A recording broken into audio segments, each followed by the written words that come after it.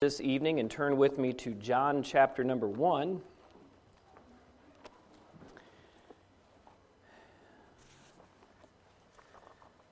For 15 years I've been preaching here almost now, and I'm not certain there's been too many sermons like tonight's is going to be. So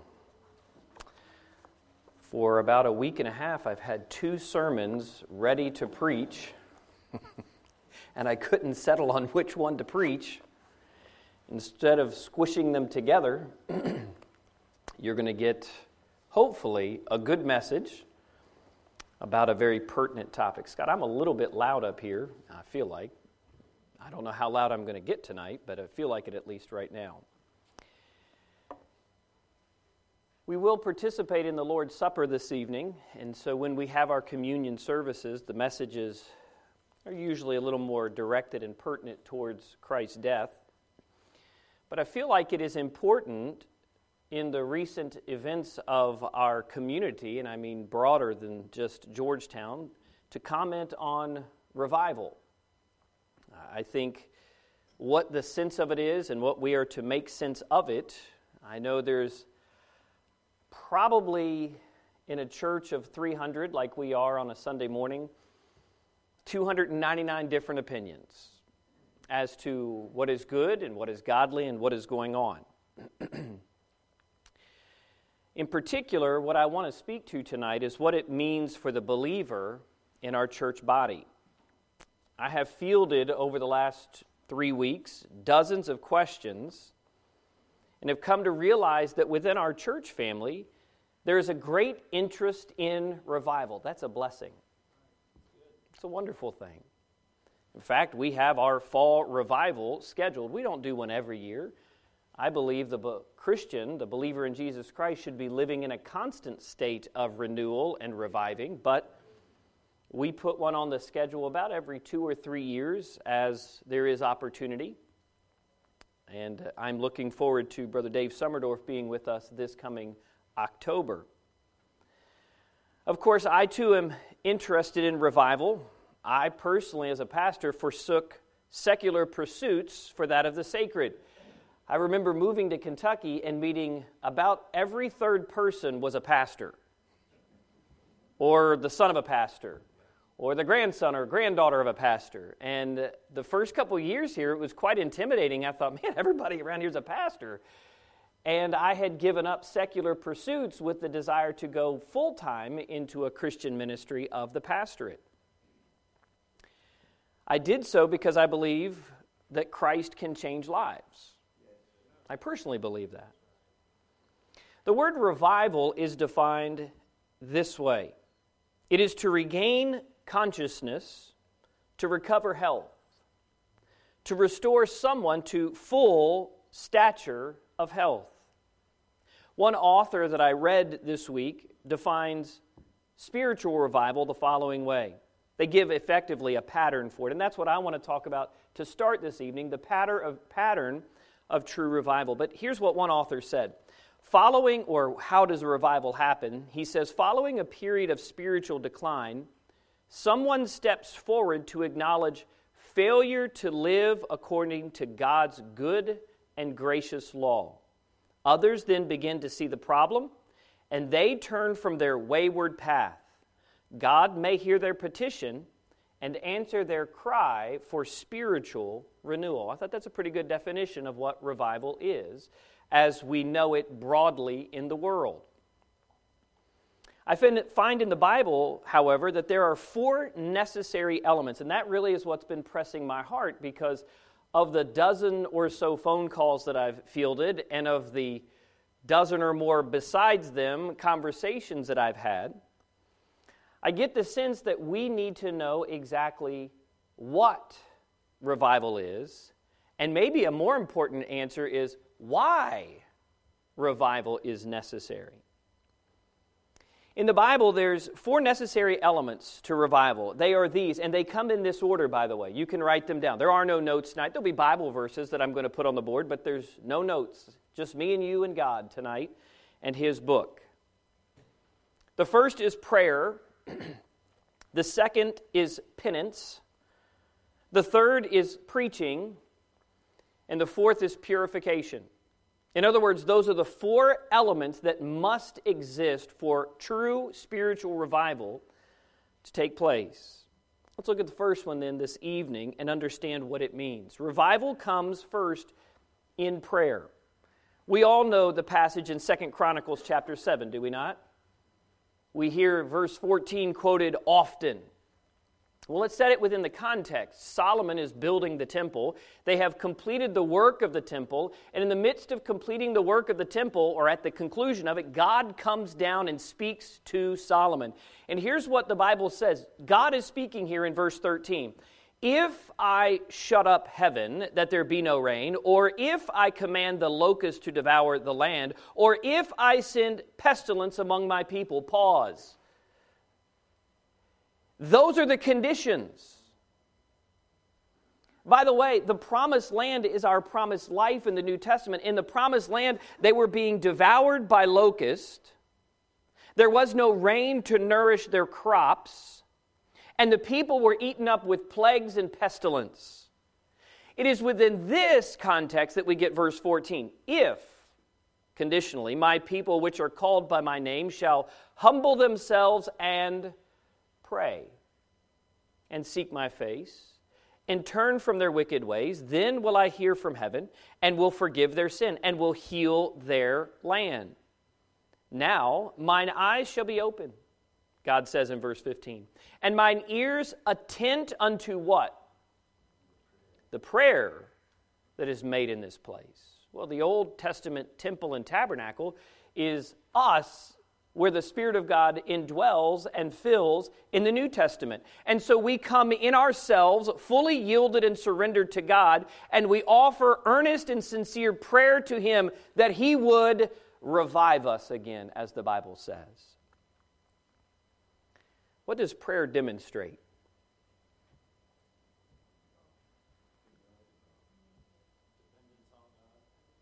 I hear dependence and humility, surrender and submission, yieldedness.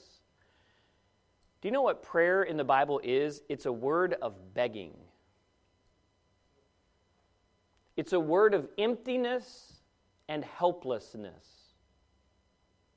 It would be akin, in its Bible context and understanding, to falling off a boat and yelling, "Help!" You can't swim to shore, you're in the middle of the sea. So when we think of revival, it comes first in prayer. Nobody walks into a church house, nobody walks into a gathering of people and experiences God and is revived if they've not been in a spirit of prayer. Period. I'm sorry, it just doesn't. Nowhere in the Bible can you find that. Prayer is necessary. It's the first element of revival. By the way, why am I preaching this now? Because if we're going to have a revival, and there is an earnest desire to see revival, which I will get to in a moment, it should be every day in your life, but if we want revival, well, buddy, we're going to have one. The question is, how serious are we about it? Secondly, revival comes through penance. I was texting someone this week, and I tried to type, God revives penitent people, and autocorrect made it say, God revives pertinent people. I'm not sure if they're pertinent or penitent, but both would be good. It would be pertinent that you are penitent so that you can be revived. What does it mean to be penitent or have penance or a sense of penance? Religion has co-opted and misused this idea of penance, but it is a Bible term and it is a Bible necessity for true revival to come. We might call that word penance godly sorrow. Godly sorrow. Well, we find that passage in 2 Corinthians chapter 7. And in verse number 10, the whole text, if you wanted to turn there, and I promise we'll get back to John 1. I promise. I've not lost my mind and I've not lost my place, all right? I'm just making sure that we get lost in the truth of the Word of God. Revival comes through penance. And what Paul is writing at the end of most of his letters, there's a couple more chapters that fill out 2 Corinthians, but he's kind of winding down, not so much chastising a carnal group of believers at Corinth, but now he's saying to them some encouraging words. But in the midst of the encouraging words, he's talking to them about how they keep from being carnal, how they stay holy, how they keep the spirit of revival, if you will, fresh in their hearts. Here's what he says in verse 10, "For godly sorrow worketh repentance to salvation, not to be repented of." In other words, you'll never be sorry of the salvation you have with godly sorrow in your life. But the sorrow of the world worketh death. In other words, it's guilt-ridden. This one isn't.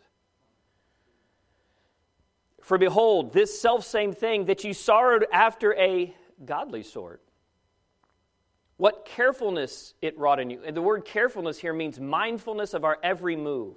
What carefulness that godly sorrow wrought in you. Yea, what clearing of yourselves. Yea, what indignation. Yea, what fear. Yea, what vehement desire. Yea, what zeal. Yea, what revenge. And we say, revenge? It has the idea of retribution against my flesh. Godly sorrow makes me hate my natural man. I can exact revenge on it. Oh, if you're living in the Spirit, it's the sweetest revenge you will ever live.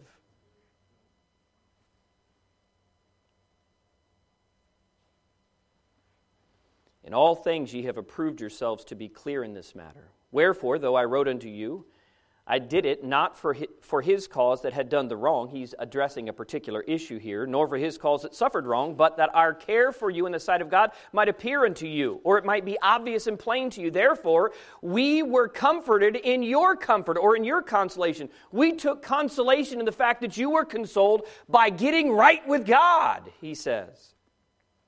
"Yea, and exceedingly more joyed we were for the joy of Titus, the preacher who carried the news back to them, because his spirit was refreshed by you all." This is penance.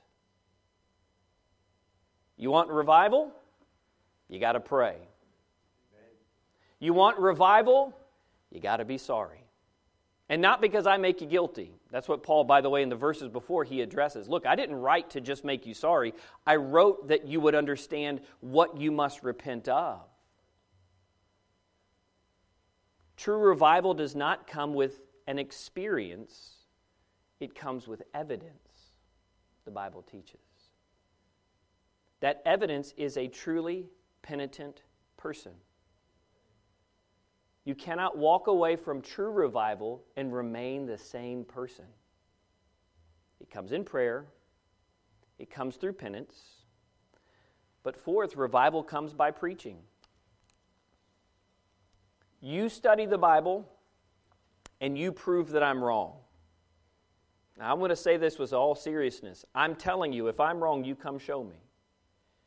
But there's never been a revival in the whole of the Scripture that has been done by singing and prayer alone. It's always by the Word of God. Well, that's a lot of job security for you, fundamental preacher. And the answer is, shouldn't be. You have the Bible in your home every day. You don't need me to teach you, unless you're babes needing just the milk of the Word. My point in saying that is not positionally defensive. It's biblically defensive. If you exempt the Word of God from a meeting that is called a revival, you've exempted God from the revival. There's nothing good that comes from it. Every revival or refreshing or renewal found in the Bible centers on God's Word and His truth being proclaimed. In some instances, that means they found the Word of God. In certain cases in the Kings, when the law was lost and they found it, there was a national revival because they found it and they read it and they repented and prayed. All of the elements are always there. But everyone focused on the truth, God's Word. By the way, that is not to say that singing and testifying and study groups can't be used to edify, but the primacy of preaching is the key to all reviving of our spiritual man. Here's what Paul says in 1 Corinthians chapter 1 and verse 20. Where's the wise? Where's the scribe? Where's the disputer of this world? Hath not God made foolish the wisdom of this world?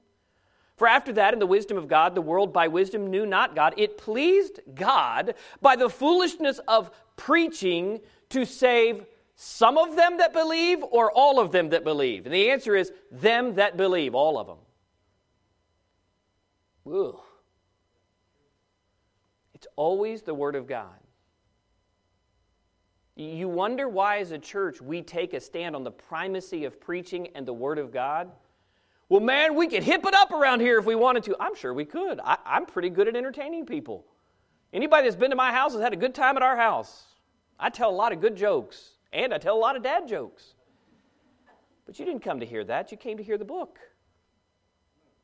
My singular calling week after week, and the bigger the church gets, the harder it gets for me, is to set aside all distractions and focus on the fact that I have to deliver, thus saith the Lord to you, in a way that is encouraging and edifying and exhorting so that you can go out and do it with all of your might this week. Amen. That's my job. It's my calling. He goes on in the same passage, for the Jews require a sign. In other words, they want an experience. The Greeks seek after wisdom. Prove it to me logically, 16 ways from Sunday. But we, Paul said, preach Christ crucified. Under the Jews, a stumbling block. They can't get over it. It's too simple. There's got to be some theatrics to it. And under the Greeks, foolishness. That's just simpleton talk. But to them which are called both Jews and Greeks, in other words, those who receive salvation, Christ, the power of God and the wisdom of God. Look, that's what preaching does for you. It gives you the power and the person, His wisdom in your life. Because the foolishness of God is wiser than men, and the weakness of God is stronger than men. For ye see your calling, brethren, how that not many wise men after the flesh, not many mighty, not many noble are called. And by the way, that's us. When Paul writes that, you kind of wish when he was writing there, like, couldn't he just say, like, there's some of us that are really smart people? What does he say? Not many wise. Well, I'm in that group, thankfully. I'm one of the few wise that found the Lord. He says, look, we're just a bunch of rabble-rousers. We're just a bunch of people that are nobodies. But God hath chosen the foolish things of the world to confound the wise, and God hath chosen the weak things of the world to confound the things which are mighty, and base things of the world, and things which are despised hath God chosen, yea, and things which are not, to bring to naught things that are, that no flesh should glory in His presence. There is nothing at the judgment seat that I will say, hey, did you see how I pastored for those 15 or 25 or 50 years? He will say to me, well done, thou good and faithful servant. Enter ye into the joy of the Lord. He'll say the same thing to you if you're faithful to Him. There's no flesh that should glory in His presence. But of Him are ye in Christ, who of God is made unto us wisdom and righteousness and sanctification and redemption, that according as it is written, He that glorieth, let him glory in the Lord. Revival comes in prayer. Revival comes through penance. Revival comes by preaching. And fourth, revival comes with purification. I almost put perfection, and by that I mean maturity, but some people are getting saved in revival, and that is hard to be perfect. The idea is when you get saved or when you get serious and get sanctified and start walking with the Lord again because of revival, there is purification, that is sure. From everyone that I can study and know in the Word of God. God's Spirit indwells the believer. This is the purifying element of our lives. But He will not fill the believer until that believer is empty of themselves. Sometime at a free time, ask Edward to share with you his analogy or picture of the cork going under the water and how we are filled with the Spirit of God. It's a good analogy. It's a good picture. Galatians 3 and verse 2, Paul says this only would I learn of you. He said, hey, let me ask you a question if I can. If you don't mind, give me a little bit of your attention. And let me ask you a question. Received ye the Spirit by works of the law? In other words, was it through your own efforts, your own histrionics, your own theatrical efforts? Was it through your own doing or by the hearing of faith? The answer to Paul's rhetorical question is by the hearing of faith. That's how we receive the Spirit of God. When we talk about purification, there is no goal of a revival. I've heard, and by the way, when we have a revival speaker come in here, I will preach in the months of October and September and October, probably some messages getting our hearts ready for that. That would be my hope. And you say, well, if you think you can be revived day by day, why do we have to have a special one? And the answer is, truthfully, it's not that special. It's just somebody else coming and calling in the wilderness like I do every Sunday morning and like other men do on Sunday evenings most times.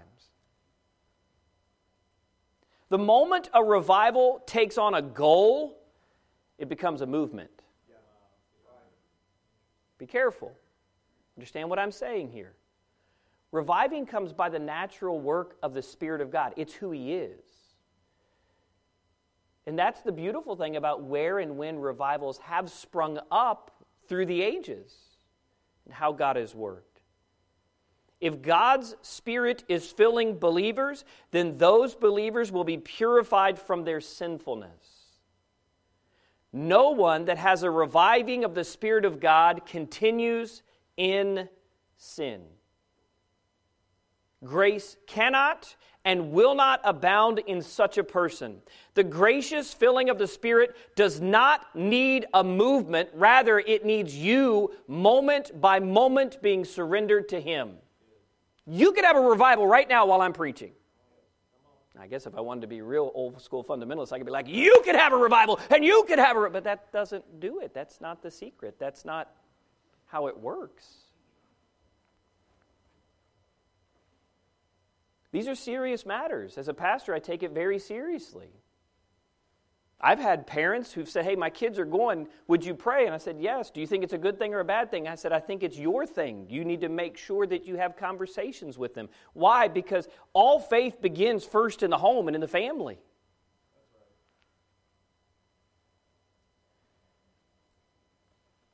Prayer, penance, the power of God's Word and preaching produce purity and holiness in a wicked vessel. If it got you excited and you ran out of the building yelling hallelujah, that ain't a revival. I'm sorry. Wow, you're just an old school fuddy-duddy. If that's what makes the Bible, then yes, I am.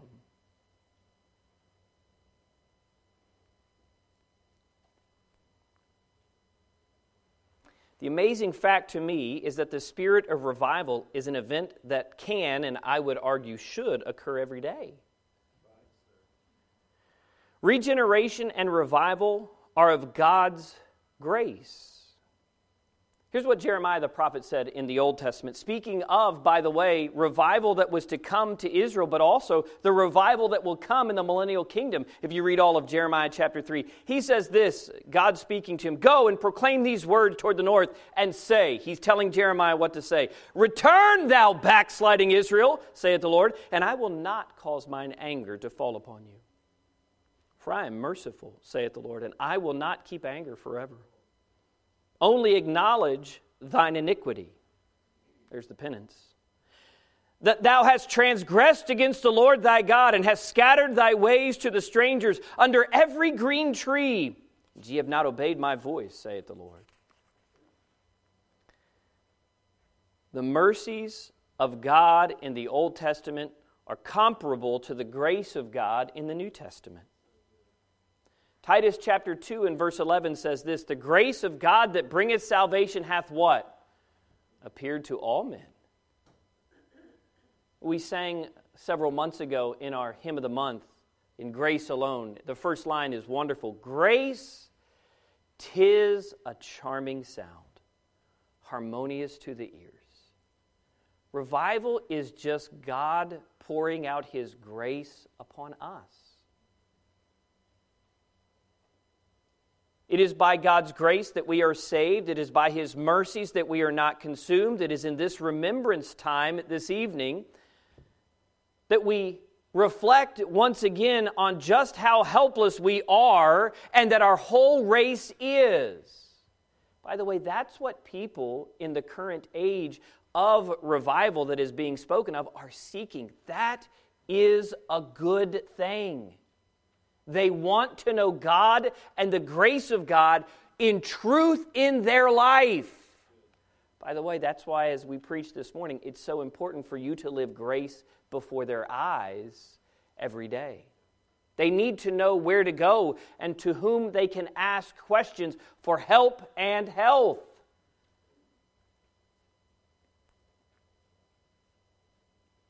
If you're a believer this evening, then taking part in the Lord's Supper is cause to reflect on the immeasurable grace of God and the true regeneration that happened on the day of your salvation and the purpose of reviving your spirit, renewing your spirit day by day is. Here in the text I had you turn to, in John chapter number 1, we read several verses of Scripture. We're going to read the first 17 because it speaks of the fact of what Jesus Christ came to do. He came to make us the sons of God. He came to be grace and truth for us. He says in verse 1, "In the beginning was the Word, and the Word was with God, and the Word was God. The same was in the beginning with God. All things were made by Him, and without Him was not anything made that was made. In Him was life, and the life was the light of men. And the light shineth in darkness, and the darkness comprehended it not." Oh, there's certainly a lot of teaching and preaching that can be done in this vein about what Jesus Christ is. But make no mistake, He is the life source. If we're talking about restoring someone to life, restoring someone to health, He is the life. Amen. He's the source of it all. Verse number 6 goes on, "There was a man sent from God whose name was John. The same came for a witness to bear witness of the light, that all men through him might believe." Through whom? Through Jesus Christ might believe. He, John the Baptist, was not that light, but was sent to bear witness of that light, Jesus Christ. That was the true light, which lighteth every man that cometh into the world. He was in the world, and the world was made by Him, and the world knew Him not. He came into His own received Him not. But as many as received Him, to them gave He power to become the sons of God, even to them that believe on His name, which were born not of blood, nor of the will of flesh. In other words, they didn't energize themselves. They didn't exercise themselves until they became the Son of God. No, there was belief in Jesus Christ, and that brought salvation. But of God, he says in verse 13. "And the Word was made flesh and dwelt among us. And we beheld His glory. The glory is of the only begotten of the Father." You can get a little envy when you read that parenthetical statement, by the way. It's holy and righteous envy. But John is writing to us, we saw Him. Someday we will see Him face to face, but we aren't in that parentheses yet. He goes on to say this. If we take the parentheses out, it says, "And the Word was made flesh and dwelt among us, full of grace and truth." John bare witness of Him, and cried, saying, "This is He of whom I spake. He that cometh after me is preferred before me, for He was before me. And of His fullness have all we received, and grace for grace. For the law was given by Moses, but grace," that is true, lasting, eternal grace, "but grace and truth came by Jesus Christ." John here explains that all we gain by Christ's appearing is summed up in the fact that we have received grace and truth. When we think of deep truths, doctrinal truths of the Bible, one of the first that we think of is this grace of God, this reviving that God brings to us, and He does so in such a gracious way. One of the unfortunate things about church and Christianity, the reason periodic revivals are needed is that words and phrases so often become trite and tired. We become lazy. They lose their meaning to us, even though the truth about God's grace ought to mean everything to us. God's grace is manifested for us, to us, in us, through us, and by us. That is what God's grace does. It's a multi-pronged, multi-approach, or multifaceted approach to what grace can do, because it's God and it's His grace. When we say God's grace is for us, God's grace then is manifested most clearly in salvation. We quoted Titus 2:11, but I'll put it again on the board. "The grace of God that bringeth salvation hath appeared to all men." Without God's grace, there is no salvation. God's grace to us is manifested most clearly in the person of Jesus Christ. We just read it here in John 1, verses 14 and 17. He is full of grace and truth, it says at the end of verse 14. The law was given by Moses, but grace and truth came by Jesus Christ in verse 17. Paul said it this way in Romans 3 and verse 24, in the midst of explaining that Jesus Christ could be the just justifier of all of mankind. He says this in verse number 24, being justified freely by His grace through the redemption that is in Christ Jesus. There is no other way to be saved. There is no other manifestation of grace that is more clear and powerful to us than the person of the Lord Jesus Christ. Grace is for us, grace is to us, but grace is also in us. God's grace is manifested most clearly in us by the Holy Spirit's presence. 2 Corinthians 13 and verse 14, the Bible says, the grace of the Lord Jesus Christ and the love of God and the communion. That word communion means the partnering presence of the Holy Ghost be with you all. Amen. Or so be it. What Paul is telling them there in that verse is that you and I should we understand it's the second epistle to the Corinthians as well in that verse.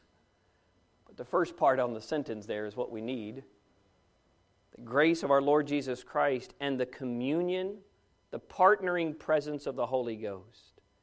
Finally, we note that grace is through us. Grace through us is manifested most clearly through our progressive sanctification. Hebrews chapter 10 and verse 14, for by one offering He hath perfected forever them that are sanctified. Interestingly enough, you can put that one back up there, Brother Mark. That word sanctified simply means, or is a verb in the present tense with the passive voice. Now, I know many of you are deep Bible scholars of Bible words. What does that mean? Well, it means just this, that the one offering salvation is perpetually perfecting those who allow that salvation to sanctify or change them.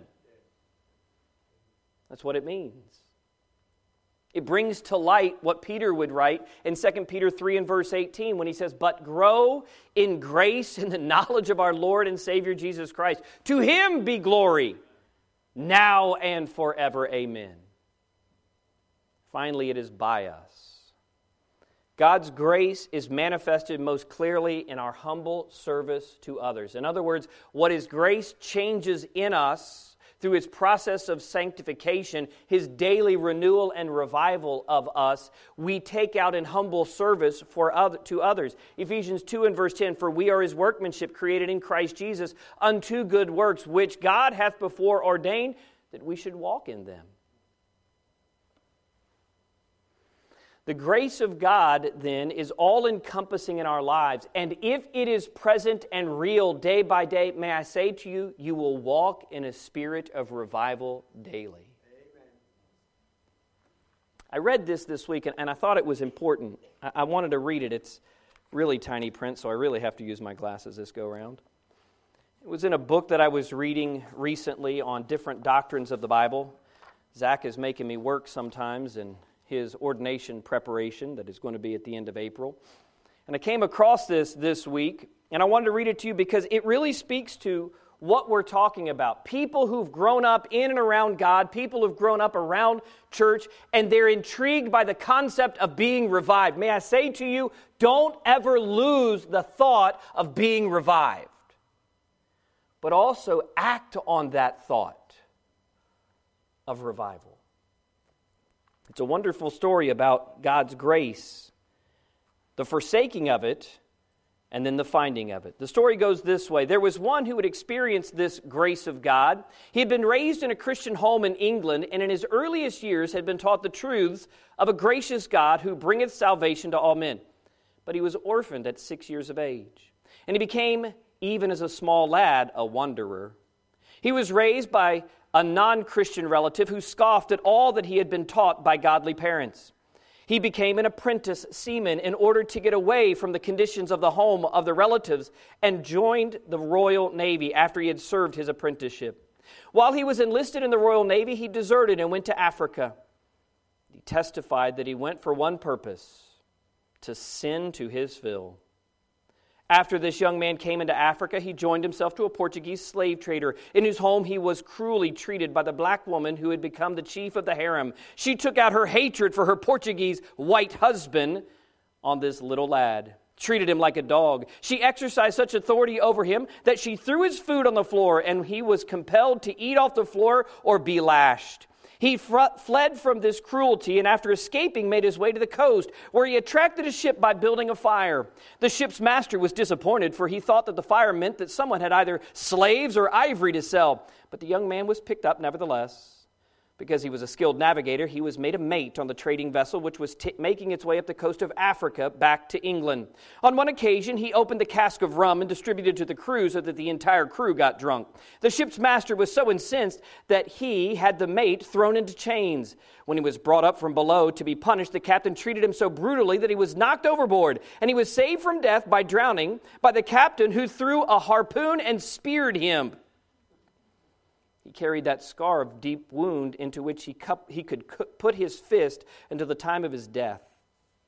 As the ship made its way to Great Britain, it was blown off course. When the ship began to flounder, the young man was sent down into the hold to man the pumps along with the slaves who were being transported. It was there that he cried out to God out of the hold of the ship. The truth he had been taught as a child came home to him, and he came to know Christ as a Savior while he struggled over the bilge pump. It was this same John Newton who wrote these words, "Amazing grace, how sweet the sound that saved a wretch like me. I once was lost, but now am found. Was blind, but now I see." Tonight, as we turn to the Lord's table, we remember that Jesus